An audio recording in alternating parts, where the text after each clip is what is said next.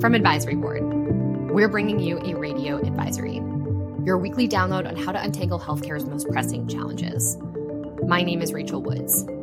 You can call me Ray. Last week, we released an episode about why technology is a non-negotiable for alleviating the workforce crisis. And we talked about a lot of different technologies, but we didn't talk very much about AI. And that's for good reason.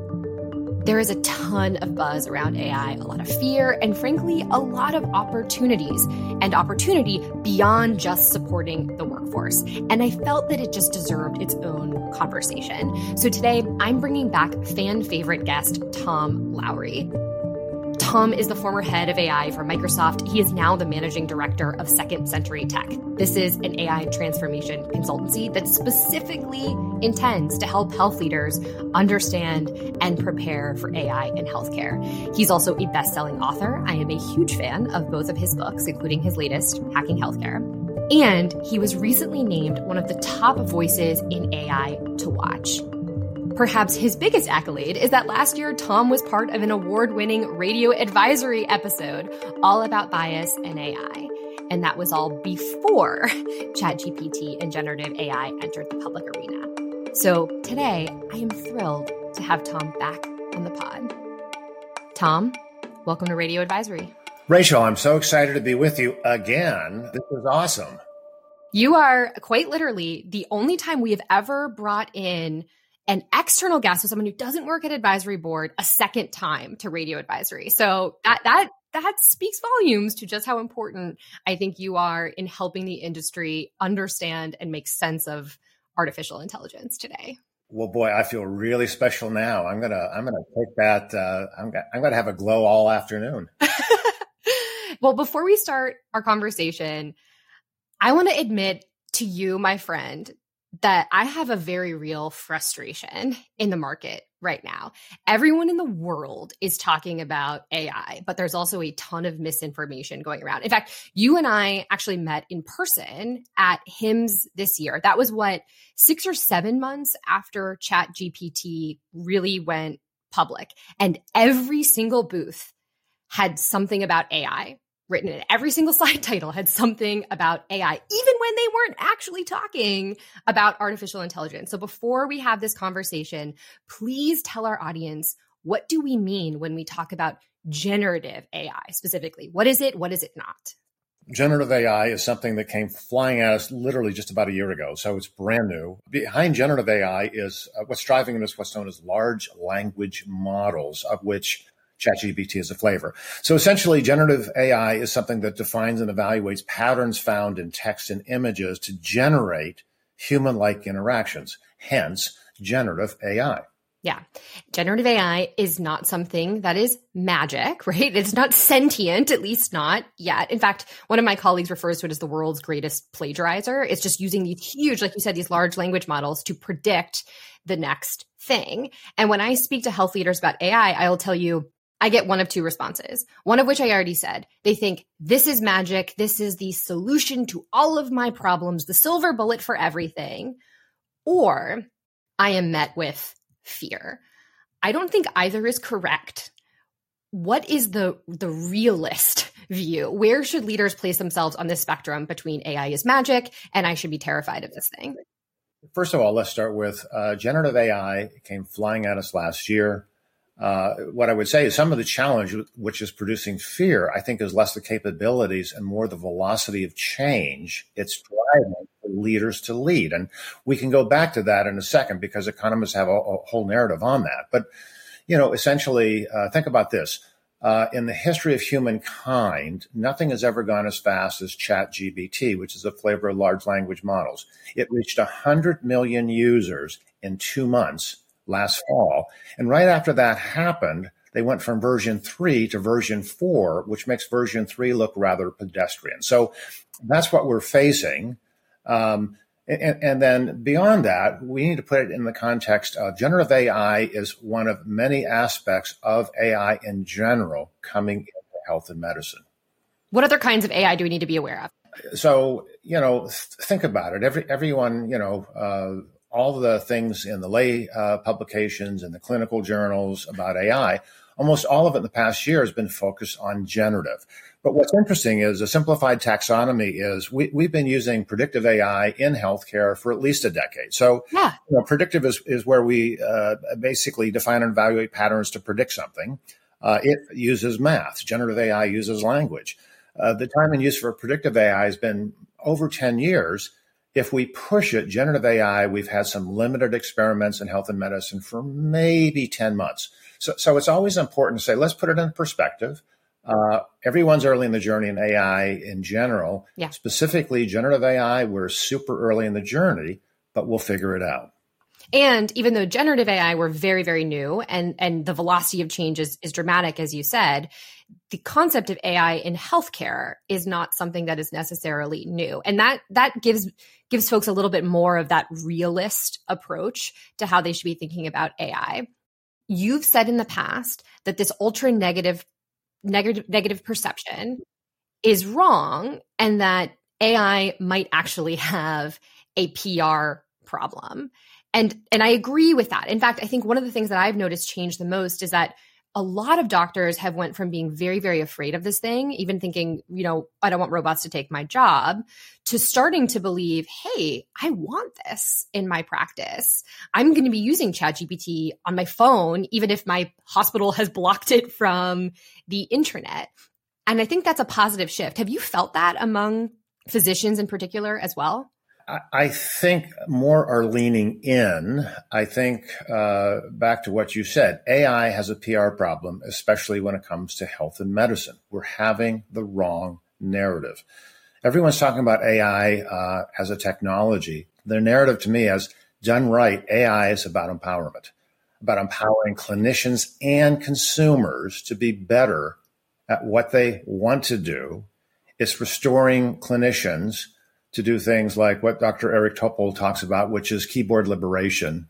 Plenty of studies, including my favorite from Stanford, shows many physicians spend more time doing administrative work than they do seeing patients, which is just flat out wrong. They didn't go to school to become data entry clerks. AI gives us the ability to do so much more when it comes to restoring power and allowing everyone to play to a much higher value. I totally agree with this perception. And even though I'm starting to feel the kind of waves change when it comes to some of the physicians I'm talking to, I also want to give voice to the broader narrative about AI right now, not just in healthcare, but in the world. And the best way that I can contextualize this is the 5+ months, I think at this point, strike that the actors and writers have been facing. There's a lot of parts to this strike, but one of them that has reached the public zeitgeist is the fact that some of the studios, some of the streaming services are saying, hey, AI can replace background actors. AI can replace writers' work. Of course, the actors and the writers push back on that idea. But my question is, if that's some of the external narrative around AI, why shouldn't doctors and clinicians and health leaders be kind of equally afraid of AI when it comes to their jobs? Well, I'm chuckling because I think a lot of them are, and that's part of the challenge. And so there's so many things to unpack in what you just said. So let's start out with the labor movement that's happening in Southern California, well, across the country, but right now all the protests are in Los Angeles. Here's the thing. For anyone listening that's part of any health and medical organization anywhere, simple question, is AI part of your HR plan? Because if it's not, you're going to be greatly behind the curve. Our ability to use AI to transform healthcare is coming. There's a lot of fear. There's a lot of misperceptions, but it's going to be the single greatest issue defining the future of work in the next decade. Two, when I say that, there's a tremendous digital upskilling that's going to be needed across all workers, starting with the C-suite. So I look at that and say, you just cited an example, but it's not a matter of whether AI will impact you, how you work. It's when and how it will change the nature of what you do. It won't replace you if you're a knowledge worker. It will definitely change the way you do work going forward. I love this because it is such an opportunistic mindset, right? You mentioned briefly the idea that the leadership imperative here is about thinking about the opportunity of AI. And what I often say to leaders is when any market force, when any disruption happens, AI or otherwise, you can't just let this thing happen to you and kind of say, we're going to absorb the consequences. You have to think about what does this shape and change in terms of your strategy. So rather than saying, oh, AI is going to take my jobs, right? It's going to take my work away. It's instead to say, what is the opportunity here if AI is embedded into the work, whether it's clinical work or otherwise? And that is, first of all, very, very optimistic, but it's also actionable. It gives leaders something to do about it. Absolutely. So let's just stay with that for a second. And let's focus on physicians and nurses. So we all know, we always use polite terms about, workforce burnout. The way the system works, we are harming the very people we rely on to care for us. So when I look at AI, there are two very definite things we can be doing right now. Number one is what I talked about earlier, Dr. Topol refers to as keyboard liberation. There's one study that shows up to a third of all activities done by physicians and nurses could be automated with the use of AI. And that's important because I have my own data that shows that 2/3 of clinicians' times are spent not interacting with patients, not interacting with patients at all. So let's take what you just said.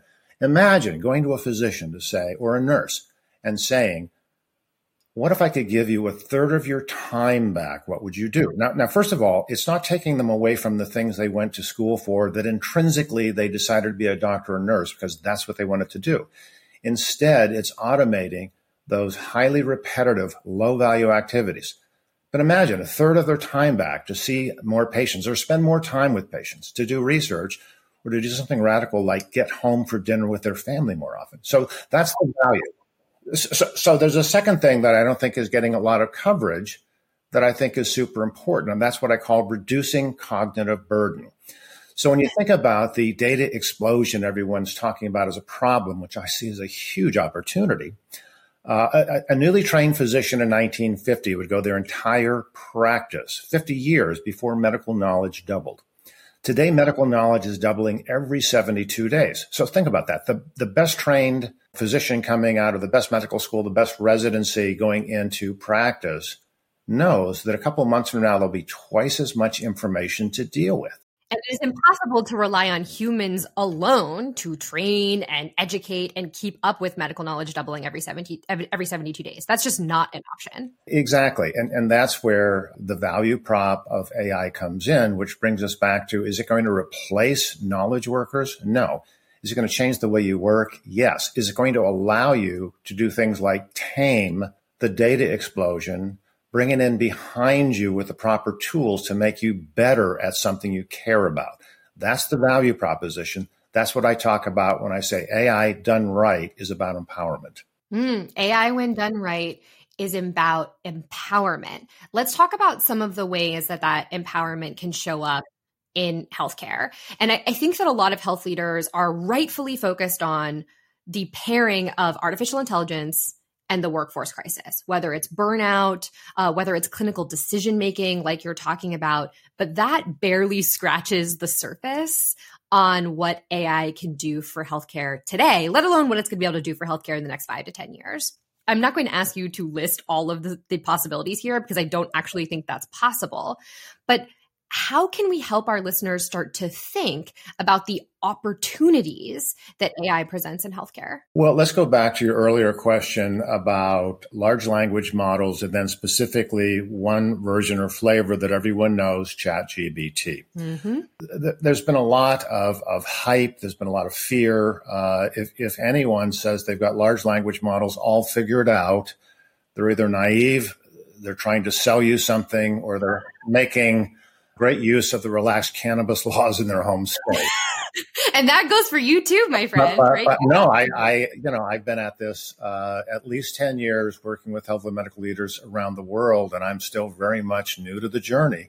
But anyway, to your question, if we look at ChatGPT, despite all the hype, there's a lot of good clinical evidence starting to emerge, so that there's growing body of evidence that shows generative AI, ChatGPT, can do things very well, like write clinical notes in standard formats such as SOAP, which is the subjective, objective assessment and plan. Assign medical codes such as CBT and ICD-10. Generate plausible evidence-based hypotheses. And other things like interpret complex lab results.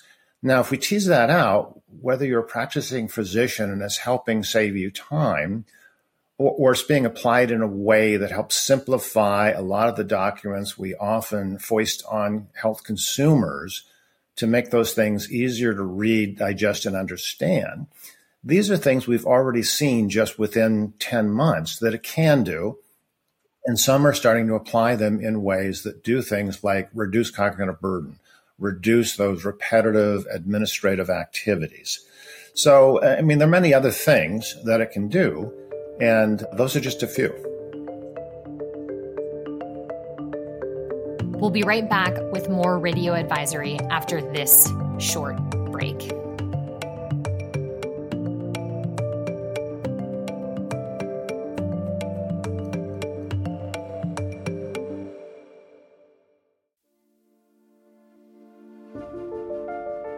Driving progress in healthcare means embracing change and understanding the latest developments in technology. At Advisory Board, our purpose is to empower our members with actionable insights and solutions. That's why we're diving deep into AI for healthcare leaders. AI isn't an existential threat, and it isn't magic, but it has the potential to change healthcare in ways that we're only beginning to understand. Join Advisory Board experts on Thursday, November 2nd at 1 p.m. Eastern for a webinar where you'll learn everything you need to know about the different types of AI, how these technologies are being used by healthcare organizations, common implementation pitfalls, and how to avoid them. Visit advisory.com/AI 101 and register now.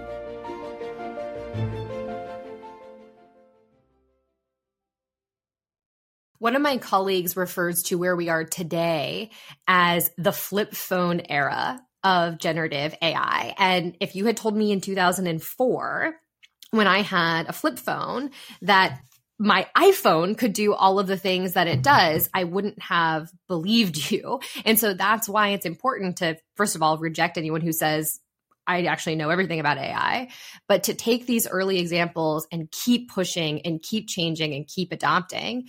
And that's one of the reasons why, Tom, I actually want to reveal to you how these conversations work when a leader asks me about AI. And I'm going to do something risky. And on air right now, as we're recording, I want you to tell me if how I'm reacting to them is right or wrong. Leaders come to me all the time, and lots of folks at Advisory Board, essentially begging and saying, Ray, just tell me what my AI strategy should be. It's the fall. I'm thinking about 2024. What should my AI strategy be in 2024? And my response, Tom, is you shouldn't have an AI strategy. You should be thinking about how AI can solve existing problems, many of which you named, or how AI can support the opportunities that you've already defined as a business. What do you think of that response? I think you're right. When you try and think, well, you know, if I hire the right people, I can wedge this into my 3-year strategic plan. I think broadly the answer is yes, you need to be doing that. But the way in which it's moving, the shape it is taking, I'm full-time on this, and I have been for over a decade specific to health and medicine. And I was being interviewed by another major media outlet who kept saying, where will it be a year from now? And my honest answer is no one knows.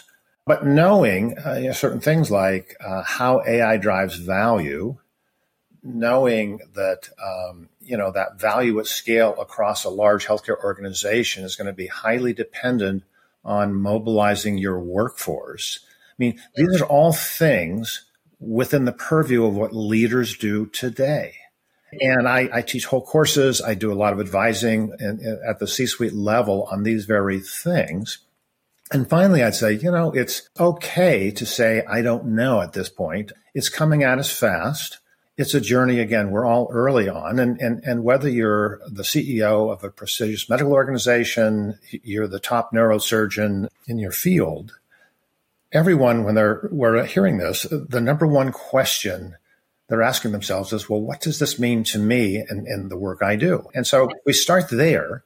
There's so many other things that good leaders already know how to do. It's just a matter of how they adapt those skills to the new environment. And then let me stop, but I'd also like to come back to, I think part of the challenge is not the AI capabilities, but the velocity of change leaders have to lead in. And so when it comes to the velocity of change that leaders have to lead in, my thought is that's why I really want folks, instead of saying, what should my AI strategy be for 2024, to say you need to get your governance structure for AI set up now so that when things change, when you are facing how to use artificial intelligence to address a problem or to advance towards an opportunity, you have the decision-making power in place. Is that something that will help and support this leadership imperative that you're describing? Absolutely. I think you said it well. Leaders are in a position to lead. So economists tell us the whole world is almost always driven by what they call linear growth and change. This is where quickly there's a new technology that produces some incremental value. There's a gap between when it's created and when adoption occurs. As adoption occurs, there's another gap between that and when regulators run to catch up and put guardrails on it. Which is a big pushback that we hear, back to fear that we started off this conversation. Yeah, but the thing is, it's how everything, leaders are taught to lead, systems are geared towards, it's predictable, it's safe. Economists also talk about something called the exponential growth curve, which is what I believe we've been in at least since last fall. And so economists talk about that. Mathematicians have formulas actually calculated. But exponential growth is something that starts looking like linear change. And all of a sudden, if we were to plot it, it looks like that hockey stick. So when that happens, the way leaders lead with linear change just doesn't work real well. So we're in it. Now, the good news about exponential growth is economists tell us it doesn't last for long. But when it does, it feels like we're all inside a tornado, which is where I think we've been for the last year. So leaders recognizing this and looking at, do I need to lead differently? There's a lot of writing and some research being done to say maybe we're entering a period of what's going to become known as chaotic innovation, where innovators will still innovate, but it's going to be at a pace in a way that's much more chaotic than where we've been when it comes to linear growth. And again, that's where the importance of leadership is I just don't know that it's been stronger in the case of technology and healthcare, at least. And I really want to push health leaders to think about the decisions that they make and the trade-offs that they make. And I don't want to sound like a broken record, but I keep coming back to root your next step in actual business problems or actual business goals, because then when you're inevitably faced with a trade-off, you can hold that goal sacred, right? Tom, you were talking about the workforce crisis as an example. This is a big one. So if you are using AI to take work off of, say, a physician or nurse's plate, because that's the essential problem you need to solve, then you can't just add on a bunch more appointments or a bunch of other administrative burden on to the clinician, because that goes against the very goal that you were setting out to achieve, right? And so that's where I think the leadership imperative is so essential to navigating us through, to your point, chaotic innovation that we're in the middle of right now. Yeah, well, let's take what you just said and I'll do what I call the tactical and practical. So anyone listening, if you're part of healthcare, you're a leader. AI drives value. The technology itself doesn't drive value. The technology allows us to do things like process innovation, reimagine, rework things like clinical and operational workflow processes. When you get that, then all of a sudden you're on the right path. But then the first question is, well, does your organization have a team of Lean or Six Sigma folks? If yes, are they involved in the AI process? Because many times when people treat this narrative as a technology play, they hire great people like chief technology officers, chief informatics officers, but process change, it has a path. We have experts that know how to help. Second, as I said earlier, is AI part of your HR plan? Is whoever's the head of HR, your chief people officer, are they actively engaged? Because the best technologists coming up with the best solutions will only drive value at scale if you've got the whole organization mobilized going in the right direction. And then finally, because I always like to talk in threes, is AI part of your diversity, equity, and inclusion plan? Because you can be doing a lot of great things in the real world, but let's recognize that many of the biases and inequities in the real world of health, and they exist, are starting to cross over into the digital world through things like algorithms. I've described this before. It's like squeezing on a balloon. You've got a great DEI plan. You've got great people.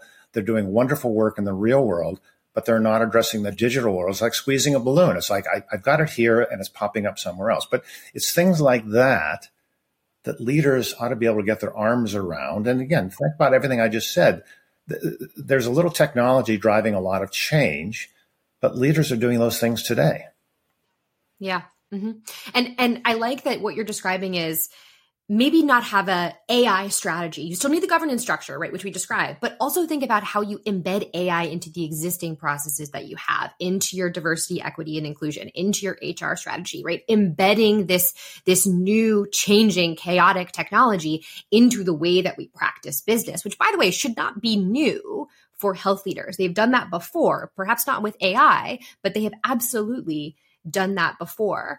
You also said something that's just itching the back of my brain, Tom. You said there is a gap between when innovation happens and when it's implemented, and there's a gap between when it's implemented and when you have regulation. One of the things that health leaders are grappling with right now is how fast do they move? Everyone likes to talk about the first mover advantage when it comes to basically anything, but in particular when it comes to innovation. Does it have to be a first mover advantage with AI? Or is there room for the incremental advantage? Let's not ignore this. We're going to dive in, but we're going to continuously improve and continuously push. Is there room for that when it comes to artificial intelligence? What I would say is organizations and leaders will go with their own speed, many of which right now are asking the question of, well, can I just wait this out? And I think the answer there is, you can, but if I'm correct in where the market's going, that makes you more likely to become less successful, potentially even, dare I say, roadkill. I'm not, pushing a mantra of jumping in and going fast for the sake of going fast. There's a lot of dialogue. There's a lot of things happening, including others that are great proponents of, well, let's go slow, or let's, there's been several moratoriums proposed to say, well, let's stop development of generative AI for 6 months while we figure it out. And, when I hear things like that and, let's slow down or stop the progress, to me, that's like saying, I'm going to do a moratorium tomorrow to say, starting next month, we're going to suspend gravity. It is happening. It will continue to happen. It's more about where you start getting engaged to do things that are in the best interest of your organization, your people, and your mission. And so for everyone who says, let's go slow, I would say, no, let's modify that to say it's not about going slow. It's about getting certain things right, like appropriate guardrails. So we are not going to cause any harm, or no greater harm than what we're already causing by not using it. Bringing our workforce, our clinical leaders along, actually not only bringing them along, but putting them at the front of the parade to start figuring out where are the top places we can use AI to drive positive change. You're talking right now about all of the things that health leaders can do today to ensure that their adoption of AI can be successful, even if they're not out being, a complete first mover. But here's the thing, healthcare is not exactly known for being tech forward, right? I joke that healthcare is one of 2 businesses that are keeping the fax machine industry afloat. My question is, why should we think about AI any differently? Why are you optimistic still about the opportunity and the change that can happen in healthcare if our industry tends to be so behind with technology? Well, I'm going to answer that by telling a story I've told before, where a while back, Forbes came to me and said, do an article on what healthcare learned from fighting a global pandemic. And I had three themes. One, I wrote about how the health industry, including its leaders, showed that an industry that's known for moving at glacial speed could in fact move at warp speed. Two, many, and again, I'll say many, not all leaders demonstrated they were willing to challenge the status quo and they were willing to drive agile transformation. And then if you look closely, the third point is just to recognize humans, the clinicians, the leaders fought and won this battle. At least I think we did. But the tools they used to go faster were all AI driven. And then the article goes on to tease out how AI was used to help fast forward on the vaccine, telehealth, and a number of things. We've shown that when properly motivated, we can do it. And the close of the article is what I'm still pitching today. It's like, well, let's take everything we learned from fighting that global pandemic and apply it to start solving all of those other big problems we have. So I have faith, not necessarily easy. I think there's a huge amount of inertia to get over, which troubles me because healthcare is a very noble cause. It has significant challenges that cannot and will not be solved by our old ways of thinking and working. To me, AI gives us a new set of tools. And while we have to figure some things out like the guardrails, we don't have to wait for Congress. We don't have to wait for anyone to start looking at how we use these tools to do inherently good work against the missions that everyone's trying to pursue. Well, that was the mic drop moment right there. Tom, thank you so much for coming back on Radio Advisory. I cannot believe how much has changed in the year since you've been on the podcast. And as you said, things are just going to continue to change and you are just going to continue to do great work. So thank you for everything that you've done. Well, thank you. And I always love coming on your show. Advisory Board's doing great work when it comes to just championing all those things. You're a great connector with leaders. So for that, we also thank you. Oh, thank you. That's so kind of you. That's so kind of you. Well, thank you again for coming on Radio Advisory. My biggest takeaway from this episode is that AI has a PR problem. And look, I'm not trying to say that AI is perfect. It is certainly not. In fact, the very first conversation I had with Tom was all about how bias exists in AI, just like it does in the rest of healthcare. But by accepting that alone would be completely passive. It is up to leaders, it is up to you to think about the opportunity, both in the near term and the long term, that artificial intelligence presents for your business, for your clinicians, and for your patients. And remember, as always, we are here to help. If you like Radio Advisory, please share it with your networks. Subscribe wherever you get your podcasts and leave a rating and a review. Radio Advisory is a production of Advisory Board. This episode was produced by me, Ray Woods, as well as Katie Anderson, Kristen Myers, and Atticus Rosh. The episode was edited by Katie Anderson, with technical support by Dan Tyag, Chris Phelps, and Joe Schrum. Additional support was provided by John League, Ty Adderhold, Carson Sisk, Leanne Elston, and Aaron Collins. Thanks for listening.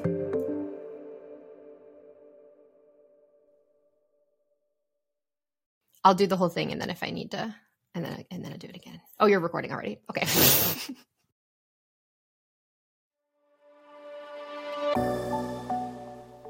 Artificial intelligence is an unavoidable reality. It has the power to revolutionize medical research and treatments, while at the same time presents unique challenges that require a strategic response. Yet many healthcare organizations are not responding with appropriate strategies. The best AI strategy isn't about AI, it's about your organization. Advisory Board now offers tailored presentations on AI that can help equip your leaders with the tools and information needed to respond to and make AI help advance your strategic goals. To learn more about how you can make the best use of AI and prepare your organization for the future, visit advisory.com and search expert support in the search bar or check out the link in our show notes.